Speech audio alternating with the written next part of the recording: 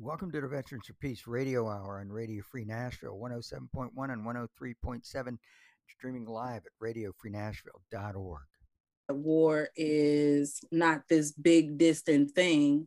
It takes a whole bunch of us to think that we're doing good, to participate. And when you figure out, when you find out, when you have that conscious awakening, because I believe it will come, when you have that awakening of what you're participating in, it will hit you like a ton of bricks, and you will feel, depending on what unit you're in, or if you have conscious people around you, right, you will feel alone. That was Natasha Erskine, Vice President of Veterans for Peace. And if you are considering joining the military, you need to listen. If you are a post 9/11 vet, you need to listen. And if you know anyone that is just both of those, then you need to listen. So my name is Jim Wolgamuth, and I'm here with co-host and fellow Vietnam veteran Harvey Bennett.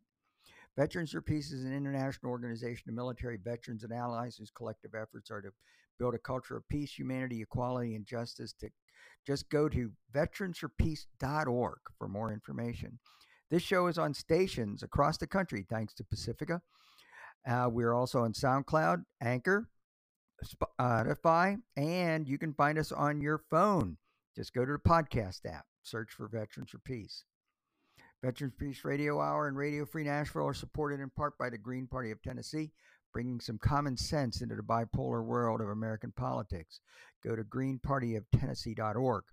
So today, our special guest is Natasha Erskine, the Vice President of Veterans for Peace. She is an Air Force veteran, retiring in 2016. Also the president of the Chicago chapter of Veterans for Peace, and co-host of the podcast Stand Down. We pick up our conversation after she has just realized she is no longer in a peacetime Air Force. And then 9/11 happens. And then a lot of things changed in terms of being, joining during peacetime, or, what really was overwhelmingly believed to be during peacetime. And then seeing that immediately shift the mission focus, and with no real explanation other than we're going to go and get the bad guys that hit us first. And so that really did it really did shift a lot of my understanding in terms of just not even say understanding, my experience in the military. So everything then became fifth gear, or very fast, in terms of operations tempo. Everything had a deadline of yesterday, which didn't leave much time for thought, right? You were either going to sink or swim, which really in military determines if you're going to be promoted or left behind. And so you make a decision. I made the decision to swim. And I'll just say and wrap up here that, again, I just, sometimes I had a lot of, contradictions about what I was participating in. But again, there was that mindset, just so many things. How do I take care of my family? How do I support even my family back at home, which I did throughout my 20 years. And so, I continued on, and it really came up for me when I retired. A lot of stuff came up. And it was scary. There was, I withdrew from my social circles, and, just really wanted to spend time and process it. What that ended up was like a couple months of just, thinking and processing things that I didn't remember that I had participated in.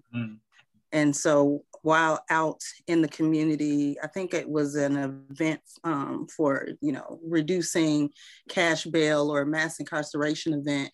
And we were talking about the connection between the police and military. And, being a veteran, I was speaking. And then someone from VFP, Arnie Stieber, who's in the Chicago chapter, was like, hey, we should talk, get together. And anyway, we ended up having a coffee the next week. He, being a Vietnam veteran, helped me, really start the process of unpacking my military experience, because he had told me what had come up for him 20 years later. And, you know, so we kind of bonded on the fact that, you know, you can get through this, you know, process it, talking to people, being in community with others who, you know, might have the same moral injury, can help you through it. And so that was 4 years ago. And that was my real quick, like I said, maybe 8 months out of retirement, and when I joined VFP.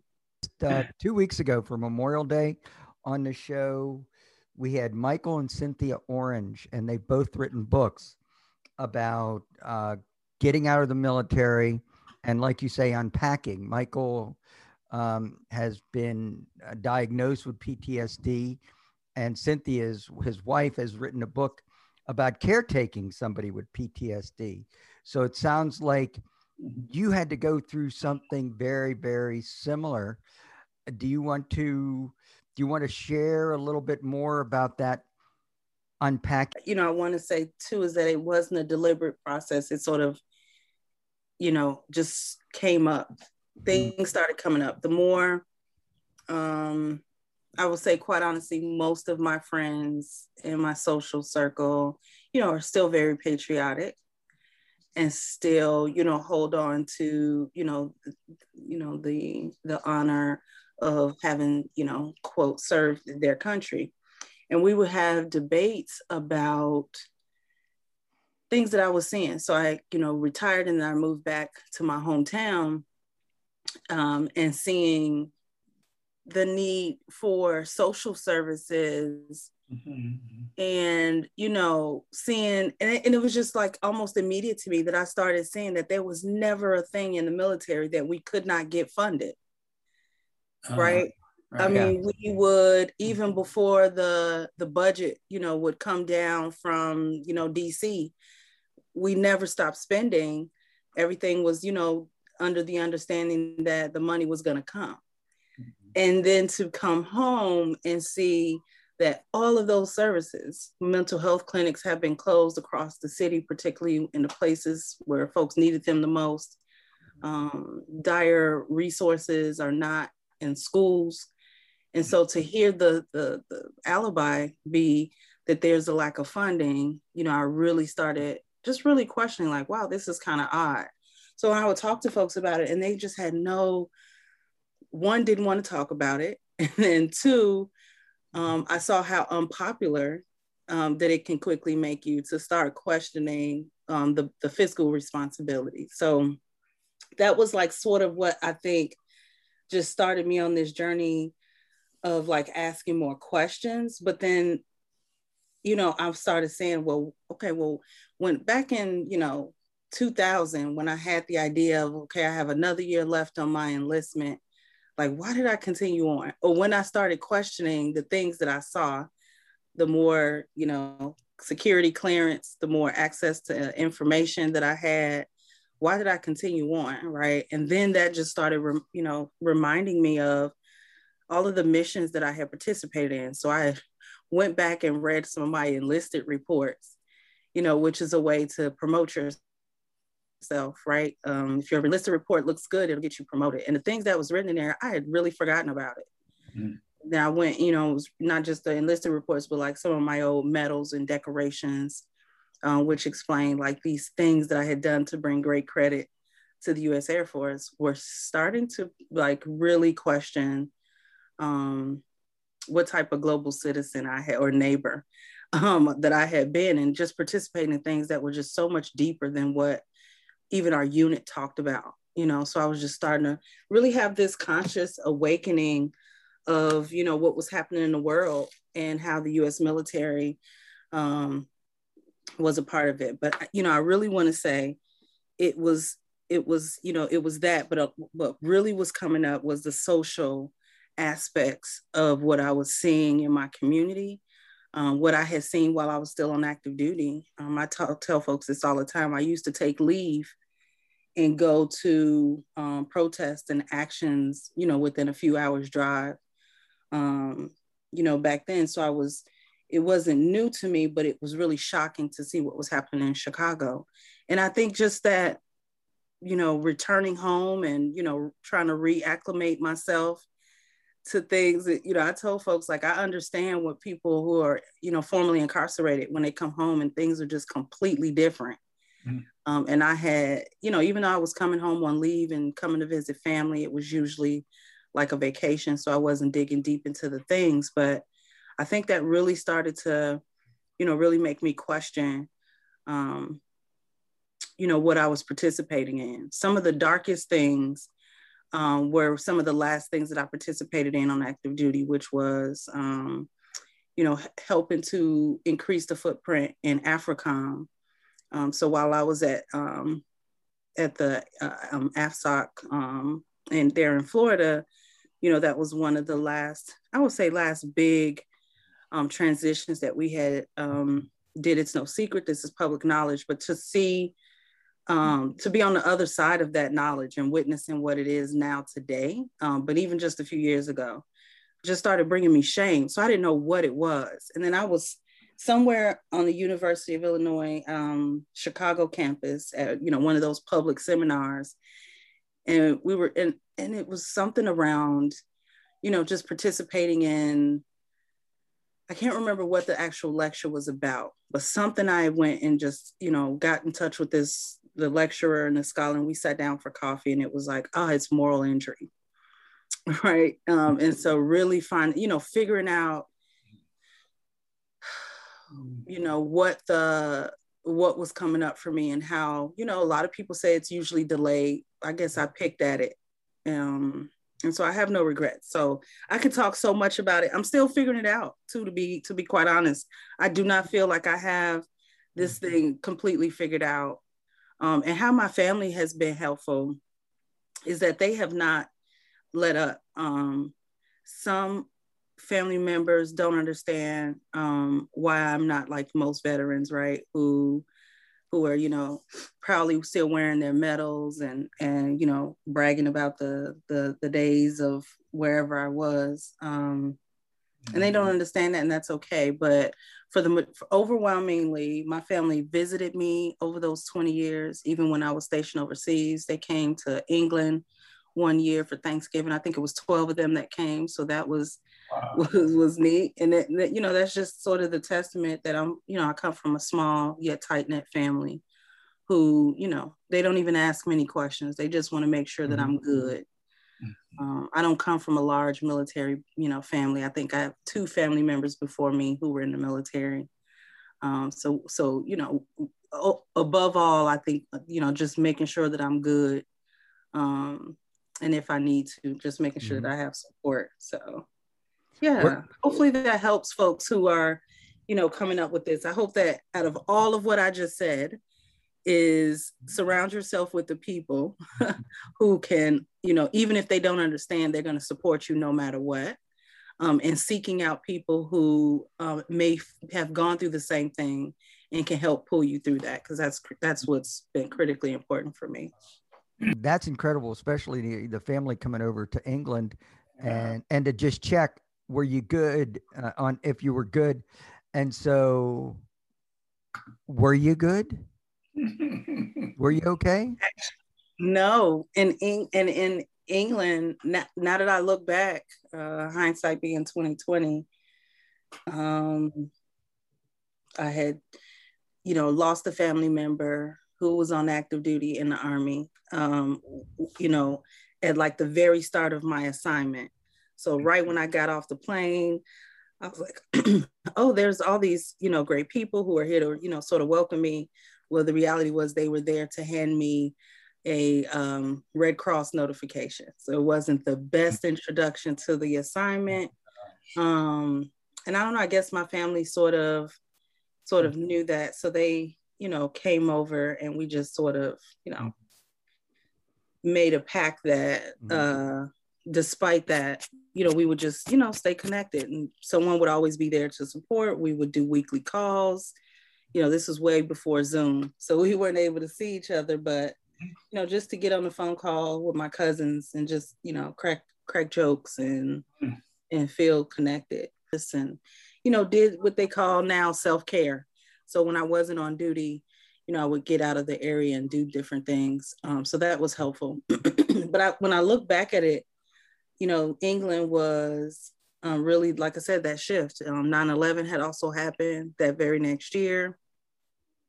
And just seeing the shift in what was demanded of us. And like, again, not really having a transition from peacetime to, oh snap, you're about to be issued all of the, prevention, briefings and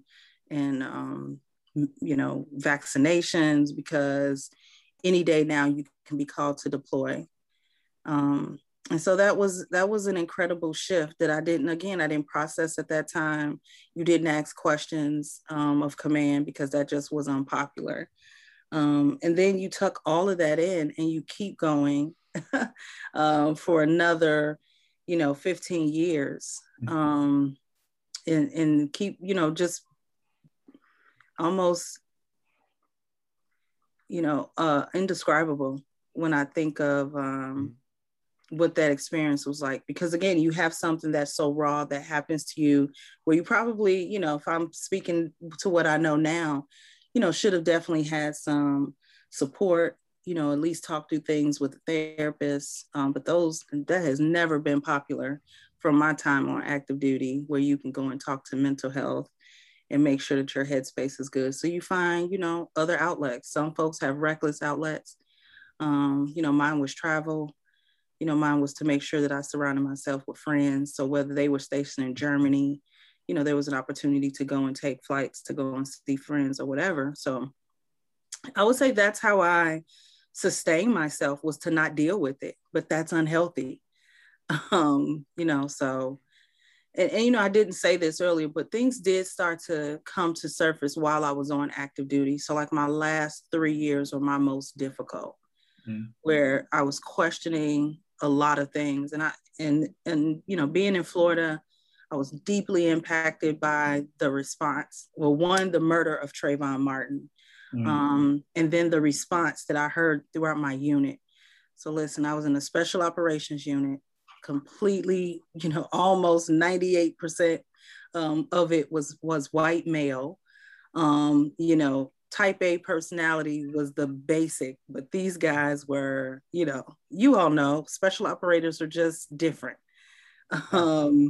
And, being in that world was just extremely stifling and racist and gaslighting.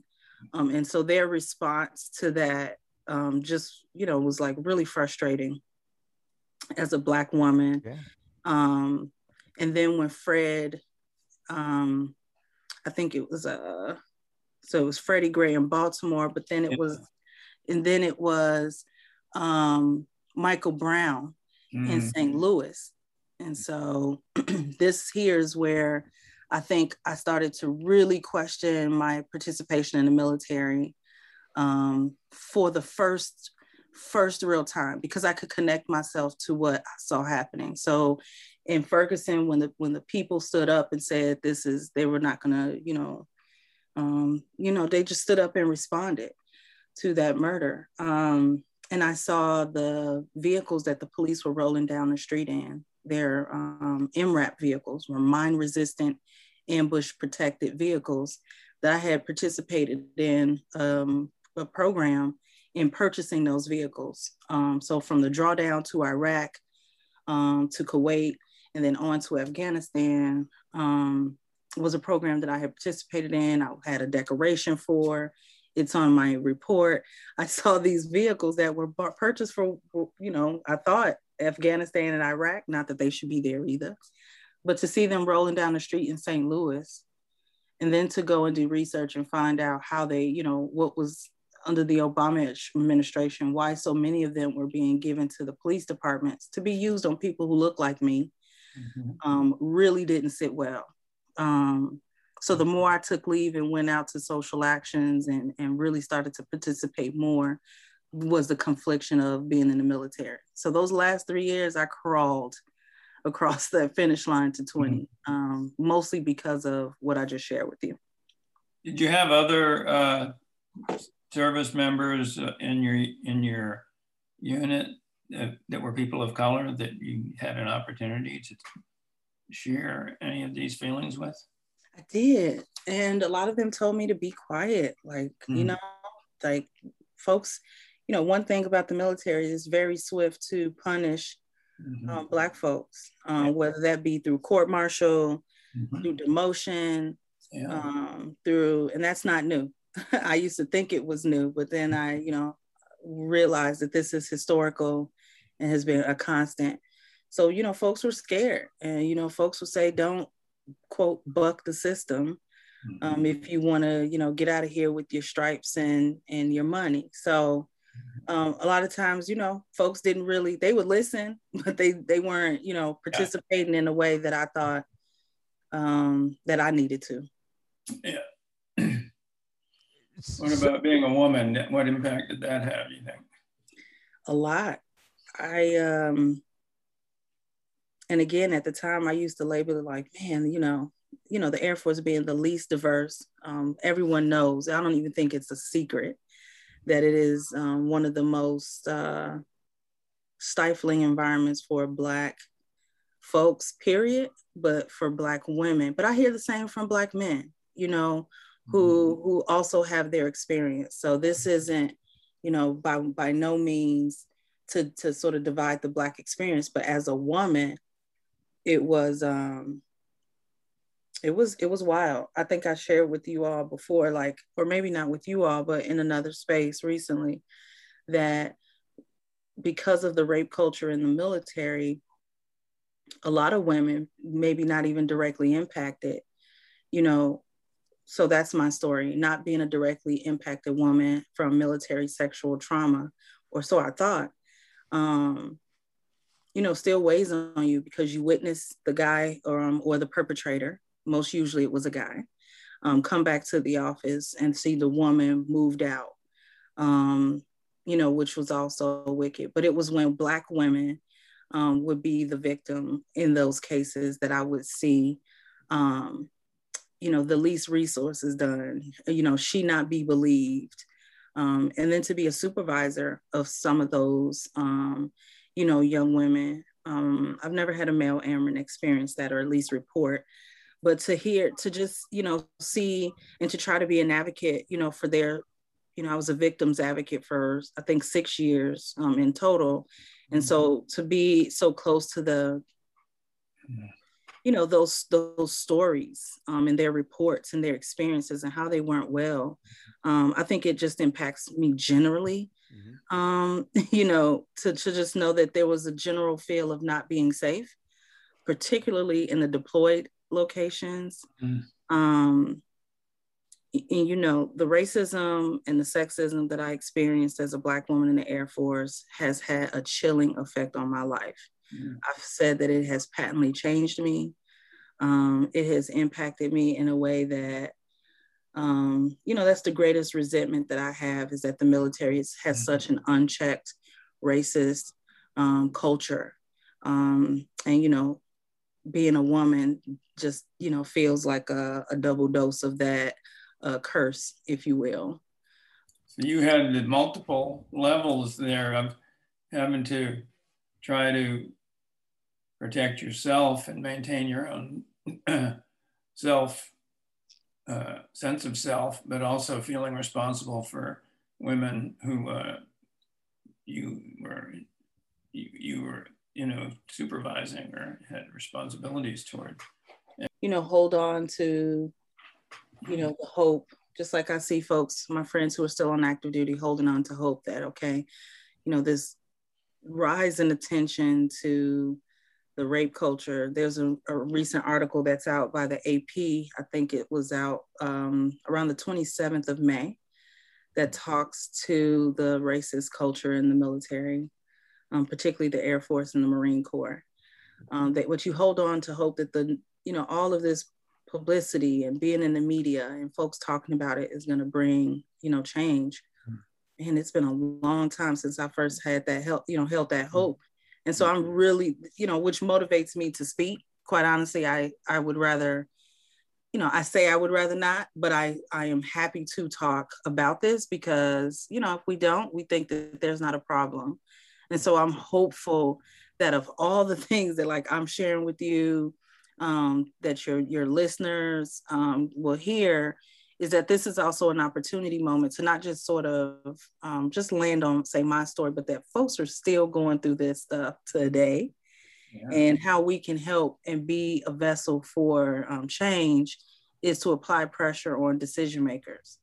There's probably a bill or an op-ed or, something somewhere locally where you can, press on your local electeds to vote in a way that will give the troops some real support. Most people in the military come from working for, marginalized communities. And so they deserve to be treated whole when they dare go out and sacrifice their mind, body, and soul for American imperialism. You're listening to Natasha Erskine, Vice President of Veterans for Peace, on the Veterans for Peace radio app. And you got out in 2016, right? I did.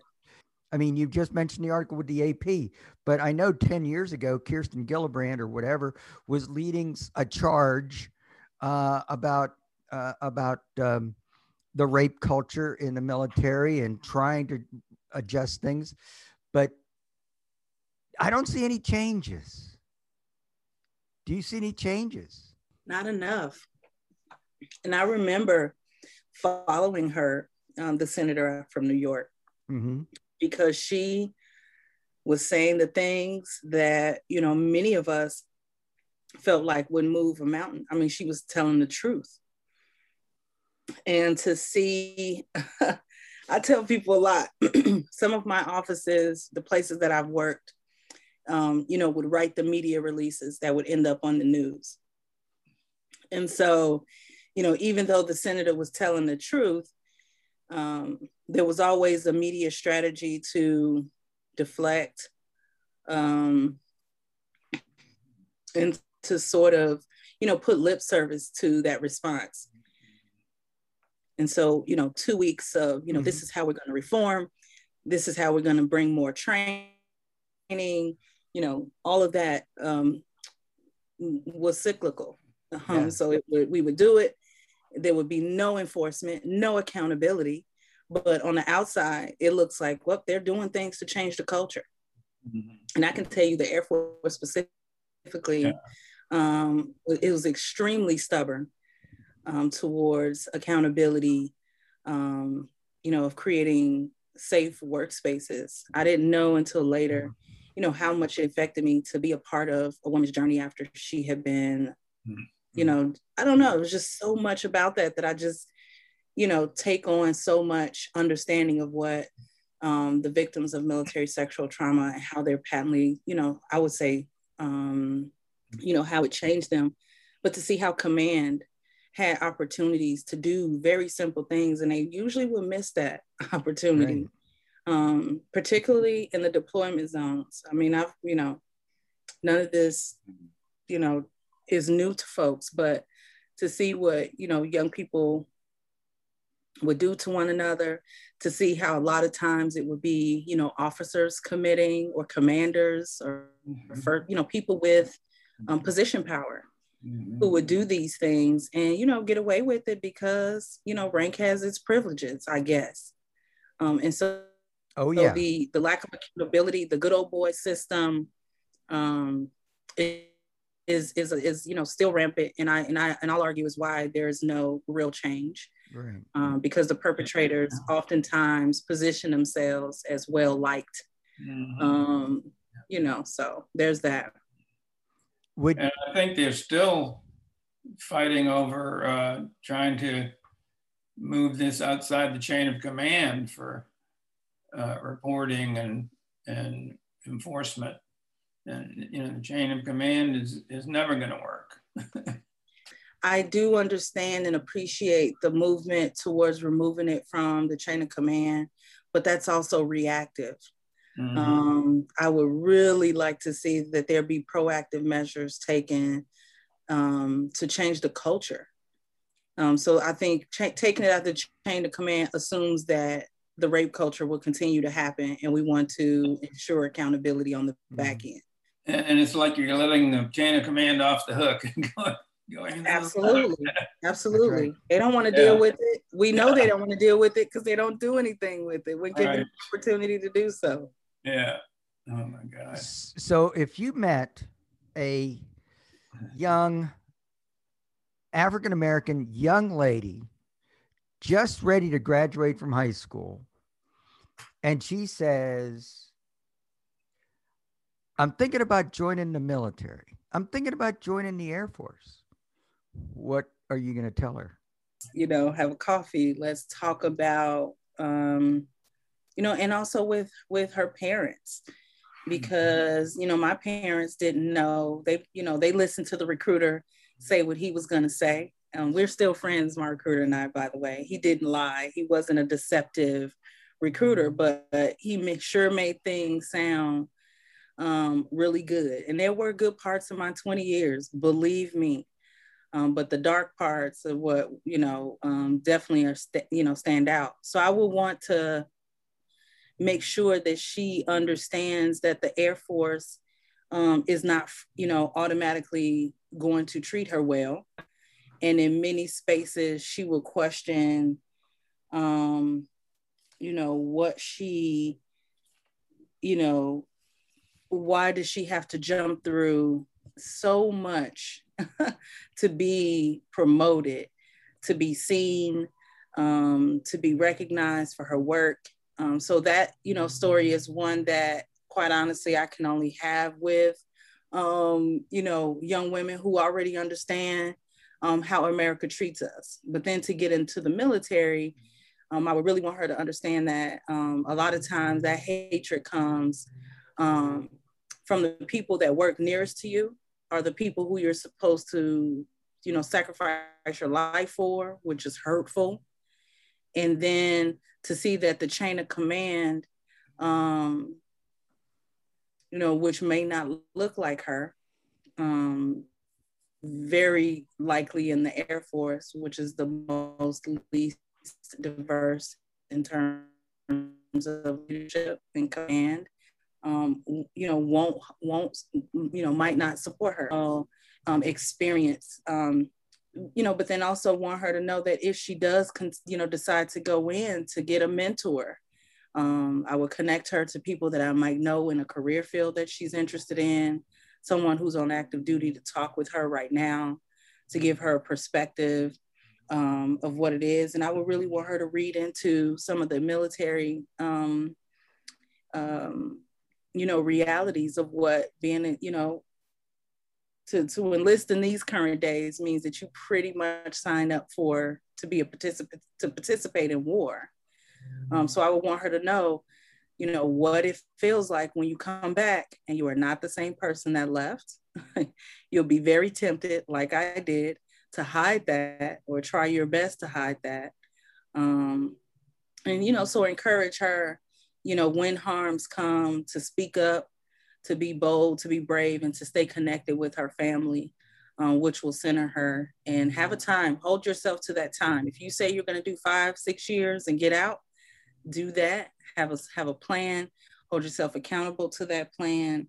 And if you become a lifer, take care of people around you and your subordinates, because that'll be the best way that, you know, you can affect changes, how you lead. So many young people get in and say, and find out, well, wait a second. I didn't join up to watch one of my comrades shoot this farmer's goats, or listen over the radio like I did at a helicopter pilot shooting a farmer's water buffalo. Wait a second. That's not part of the mission that I signed up for. Did you run into any of that? Well, wait a second.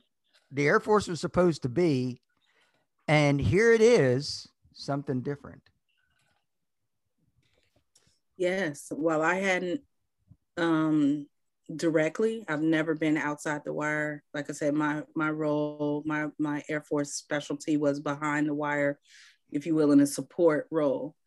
But I have enlisted reports across the years that we've been in war. So the last 15 years of my reports talk about my supporting an end mission.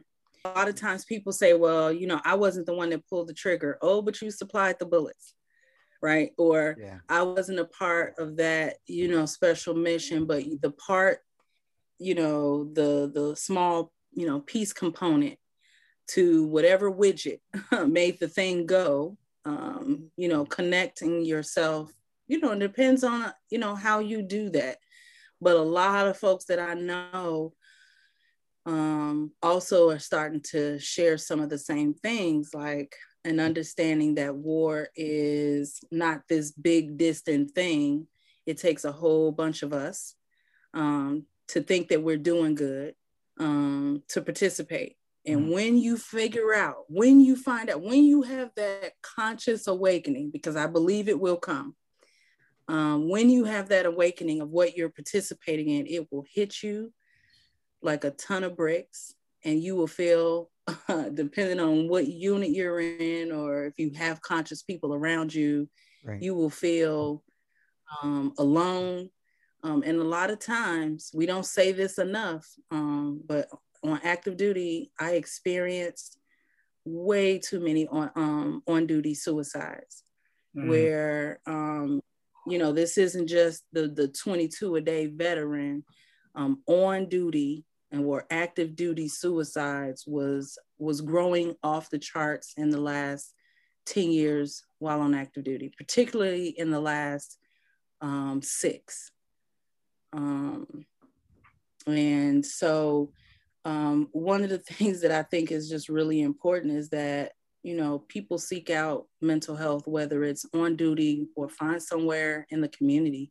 If you know, if you feel like it's going to be a threat to your, you know, your position or whatever, because it does. Once you start to realize that there's the propaganda arm of the military, and when you start to really process what you're participating in, so once I got to that level, and just the, you know, the closer I got to the truth, I felt like was shocking. And I got to that truth at the end of my career. So when I got to the Special Operations Command, that I realized not just what the Air Force was doing, but with the Marine arm of Special Ops, the Army, and, you know, a little bit about what the Navy was doing, that I was just like, it was mind blowing. And I mean, again, I just say a chilling effect. When you realize that you are a part of this thing that has nothing to do with bringing democracy and, you know, all that stuff. And spoiler alert, it's not about keeping America safe. They tell you, you are keeping your family back home safe. They will find out the city you're from and tell you with a blank stare that this is why you continue to do what it is. You say a couple hoo-hoo's, you know, and raw in the unit, you know, camaraderie sessions, and you know, you can get lost in that, or, you know, the reality is just starts to set in, and that this is some bullshit. Excuse me. When you see the same hardware being used against you people back home, it's hard to swallow. There's so many things that I feel like led to this, you know, bubbling up of things. But when you come back home to your hometown and see a militarized Chicago Police Department, and you see the very weapons of war rolling down city streets to serve something as simple as a warrant, a lot of times it's probably even to the wrong house, and terrifying and terrorizing children and families because they've got the wrong address. But when you see that happening, and when you see the police department dressed no different than those who were going out on a mission between Kuwait and Iraq, you start to really realize that something is off.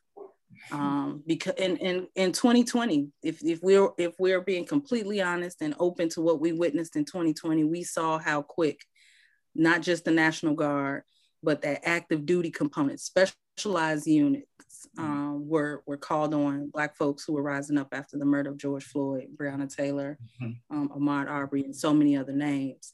And historically, I'll be honest, I did not know how this had been a historical aspect of every time the National Guard had participated in things, they were agitators to peace, right? Whether it's in LA of 92, back in 68, I think we all saw the National Guard raise their weapons to folks in New Orleans after the Hurricane Katrina, until, the general came up and told them, put their weapons down. These people need help, not, threat. And so no matter where the situation has been, and then, forward to what we saw in Portland, in Louisville, Atlanta, here in Chicago. And it goes way back to the strike breakers and using the National Guard against the coal miners and auto workers. But you know where? You know where they didn't go? They didn't go to the Capitol on January 6th. On base, I'm on duty, having conversations with the people that worked with me. At the time, it was 10 white males, 1 white woman. A Black woman had later come, but at first I was the only Black woman in our section. These were special operations like legacy. Like I was the newest person who had come from sort of the outside. So they have a culture of people. They had been there together for 20 some odd plus years. And, to listen to, just their survivalistic ideas was sort of one thing. These were people who I even went out on their boats. I embraced the salt life. When I would go away on temporary duty, they would watch my house. And I say that to say that I was an exception in a way because I was their peer. But when things in the social world, particularly Trayvon Martin's murder, folks started telling their truth. And I just feel like it was a shift. Also, when President Obama, was in office, everything was sort of just a different racial conversation. But what I learned while at AFSOC was how many active duty white folks were plotting, planning, donating resources, creating resources, and communicated in very dark ways that would not align with their oath to the country.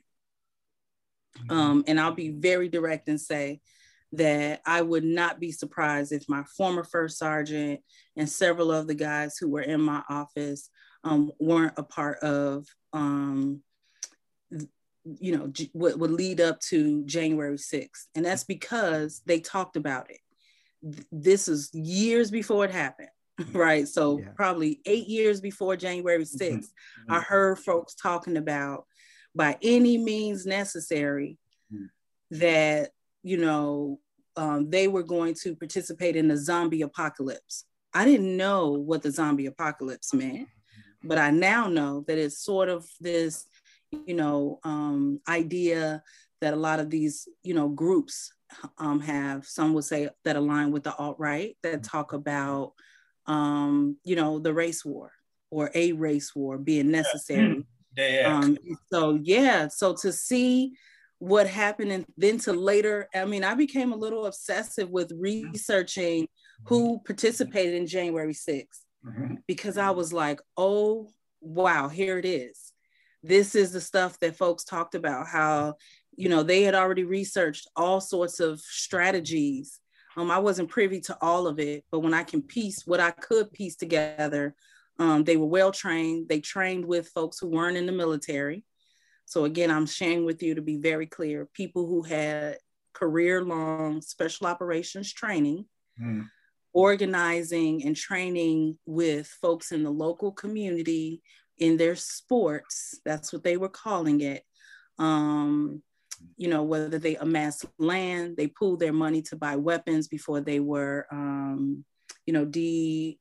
commissioned. I guess there was some things moving in the, gun constraints, but just to see that no matter what, that there were folks on active duty organizing around in real dark ways. And so January 6th did not shock me around how many military and active military people participated, because I had seen it years before. Were you ever aware that any vetting or background checks was being carried out about any active duty military based on any things they had said or done? No, I personally fell out of favor with my command when I started filing Inspector General complaints. That's why I don't buy the fact that the Pentagon is just completely blindsided by January 6th. Right. Because if they would raid the complaints, and I know I'm not the only one, but because I was sitting at a headquarters, my complaints, the next level of leadership was the Pentagon. There was no in between. So when I sent my fourth complaint, it was to the Department of Defense, Inspector General. And then I filed a congressional complaint with my congressperson, and the Pentagon gave a response that was lip service towards, this is not, she's, all the things that they can use to say there's not a problem. But no, and I say that because white supremacy is a team sport. You might not be racist or discriminative, but you aren't going to invite an open inspection on your unit, which means you have to deny the claim that's coming out, full stop. Right. So again, I don't claim that everyone in my chain of command was racist, but they participated by shutting down a lot of discourse, training, and doing better. Yep, that's right. So you filed 4 complaints and they still allowed you to retire? I did, but they demoted me 1 year ahead of my retirement date. 1 year to the day that I was eligible to retire, I was demoted. That'll do it. So a lot of the folks that were telling me to be quiet, were telling me like, look, we told you. It was 2 days after the congressional complaint hit the Pentagon. I guess there was some notification that came back down to the headquarters what I had done, and that they were responding to the congressman that I was called in to the carpet and demoted, which is unconscionable, right? Like most folks, you get to a sanctuary period in the end of your career where you've honorably served, and you should be allowed to retire in that highest rank. But AFSOC has something different in store for me. Right. And your congressperson apparently did nothing to try to stop that, or? Did nothing. Fast forward later, as I'm very engaged in the community and went and, was pushing for, I can't remember what we were pushing for, his support. They remembered my name and offered to reopen. They were taking them up on that opportunity. But I think about it here recently, because I see people coming forward and being brave. I see officers rescinding their commission. I saw a recent Air Force pilot who rescinded his commission to go to law school, stating the racist culture that he was subjected to. So I'm seeing a lot of discourse. Maybe the more of us that speak up and out in a more public way, we can get some change. Again, well, no matter what happened, if you could get at least some public, in the press or otherwise, get more the general public knowing what's going on, that's accomplishing a lot, whether you succeed in getting justice for yourself or not. But I mean, so you have to accept that when you speak out, you accept, the people who, question. People are I believe people are programmed to automatically disprove or, try to whatever they can to throw a wrench in, when Black folks are speaking up and speaking out. There are folks who feel personally attacked when the military is talked about in being a racist institution. And so you have to accept wanting to put yourself out there like that. Yeah. So well, talking about speaking out, you have a podcast. Yeah. So through Veterans for Peace, once, the murder of George Floyd really did something to me. And so reached out to folks at the national office who were already thinking about a statement, but we crafted you know, within days of hearing that the National Guard was going to be deployed to Minneapolis, we came together and wrote a strong letter, you know, requesting one from the higher, you know, commands to stand down, but also to the individual soldiers, like, don't take arms against your neighbors in this moment. And, you know, the very next week, we started Stand Down Live, which is, you know, sort of a 1 hour webinar type show that streams on Facebook and YouTube, that began, and it's literally called Stand Down because that's what the letter was, you know, the essence of the letter was that we wanted the National Guard to not stand in this moment and continue that tradition of showing up in spaces where there's Black rebellion.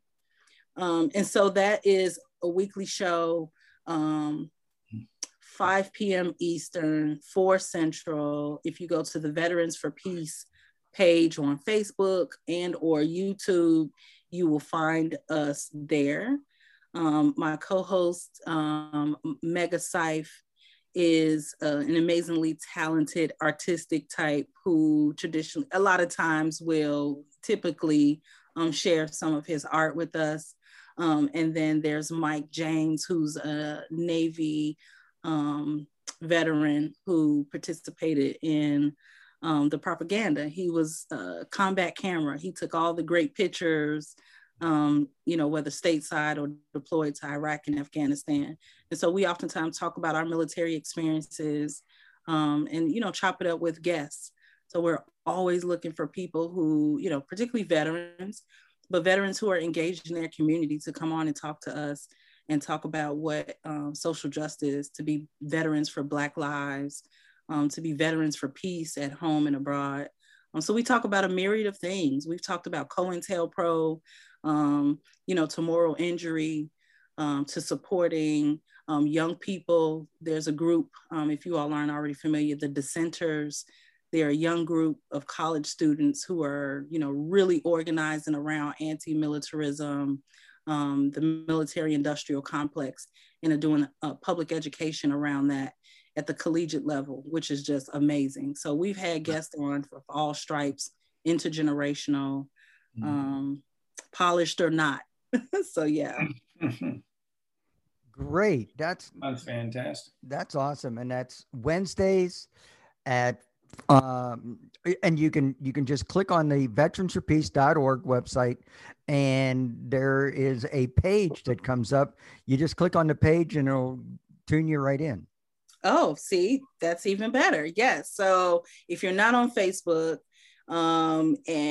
or most people have YouTube. I think YouTube is pretty much favorable for folks, but we're also there. You could just literally search Veterans for Peace. And if not, veteransforpeace.org is the website. You can find a lot out about our work and how we really are moving in positive, and I would just say intergenerational ways. So if you're a Vietnam era veteran or, you know, anything in between to post 9/11, there's something for you. One of the things that's really exciting out of our truth and recruitment work is the Gamers for Peace, and to see how many young folks and active duty members that are joining Veterans for Peace to be a part of the truth and recruitment work, but particularly the Gamers for Peace. So they're online on Twitch and Discord multiple days a week, playing video games, dispelling the military, recruitment propaganda, and just really, I would say, popular education is what's happening between common folk, and it's a growing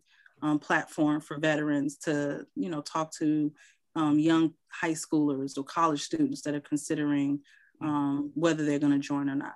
Veterans for Peace has got a lot of things going on right now. Yeah, we do. I think it's an exciting time, whether you're a veteran or a child of a veteran. My daughter is a graduating high school senior, and she joined mainly because I think at some point she's like, well, you're dragging me to the events.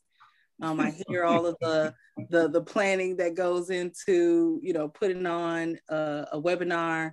So she made the decision to join a couple of months ago while in high school, because, she's had a front row seat to what this is. And, her dad and I. He did 22 years and retired. So she's seen things and has a vantage point that is quite unique. Is there anything you'd like to say that you didn't get a chance to say?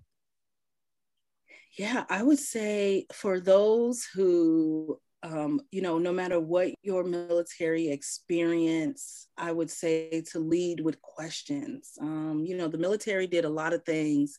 One of them is it taught us how to, it didn't teach us how to really react in a way that leads with compassion and care and understanding and curiosity, right? We learned a lot of bad habits around the things that we didn't understand and how we treat people. And so, as a veteran community for peace, I think that we really do have to live up to what peace truly means. And we have to dismantle these structures of white supremacy and imperialism and all of the, militarism, all of the isms that don't serve us well. Be a part of that. Engage in the community that doesn't look like you. Be of service in a way that doesn't include you being centered, which is what, I had to do. And I'm from Chicago, but I came back home and humbled myself and, share my resources with my community in a way that isn't trying to, stand in the way and just see myself as a citizen of service in a different way. So if that is what, is in your heart for peace, do that in very constructive ways. And then finally, I think it's very important that we have peer support. So we've created a medium for folks that are on active duty. I'm excited about the folks that have already reached out to us, asking questions when their command fails them.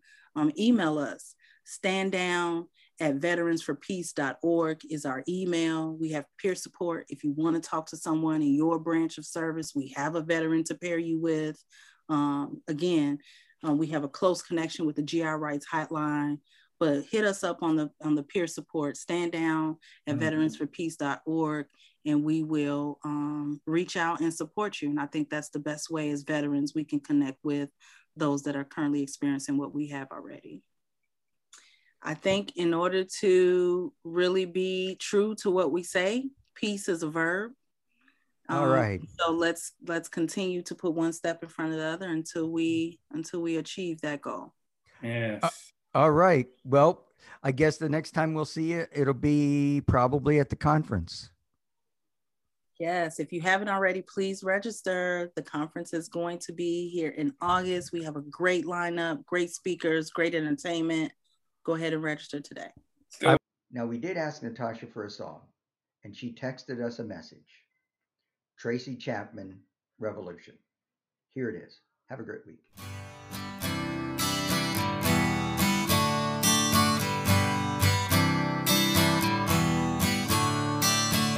Don't you know, they're talking about a revolution. It sounds like a whisper.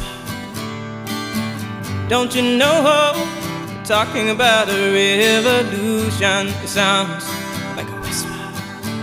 While they're standing in the welfare lines,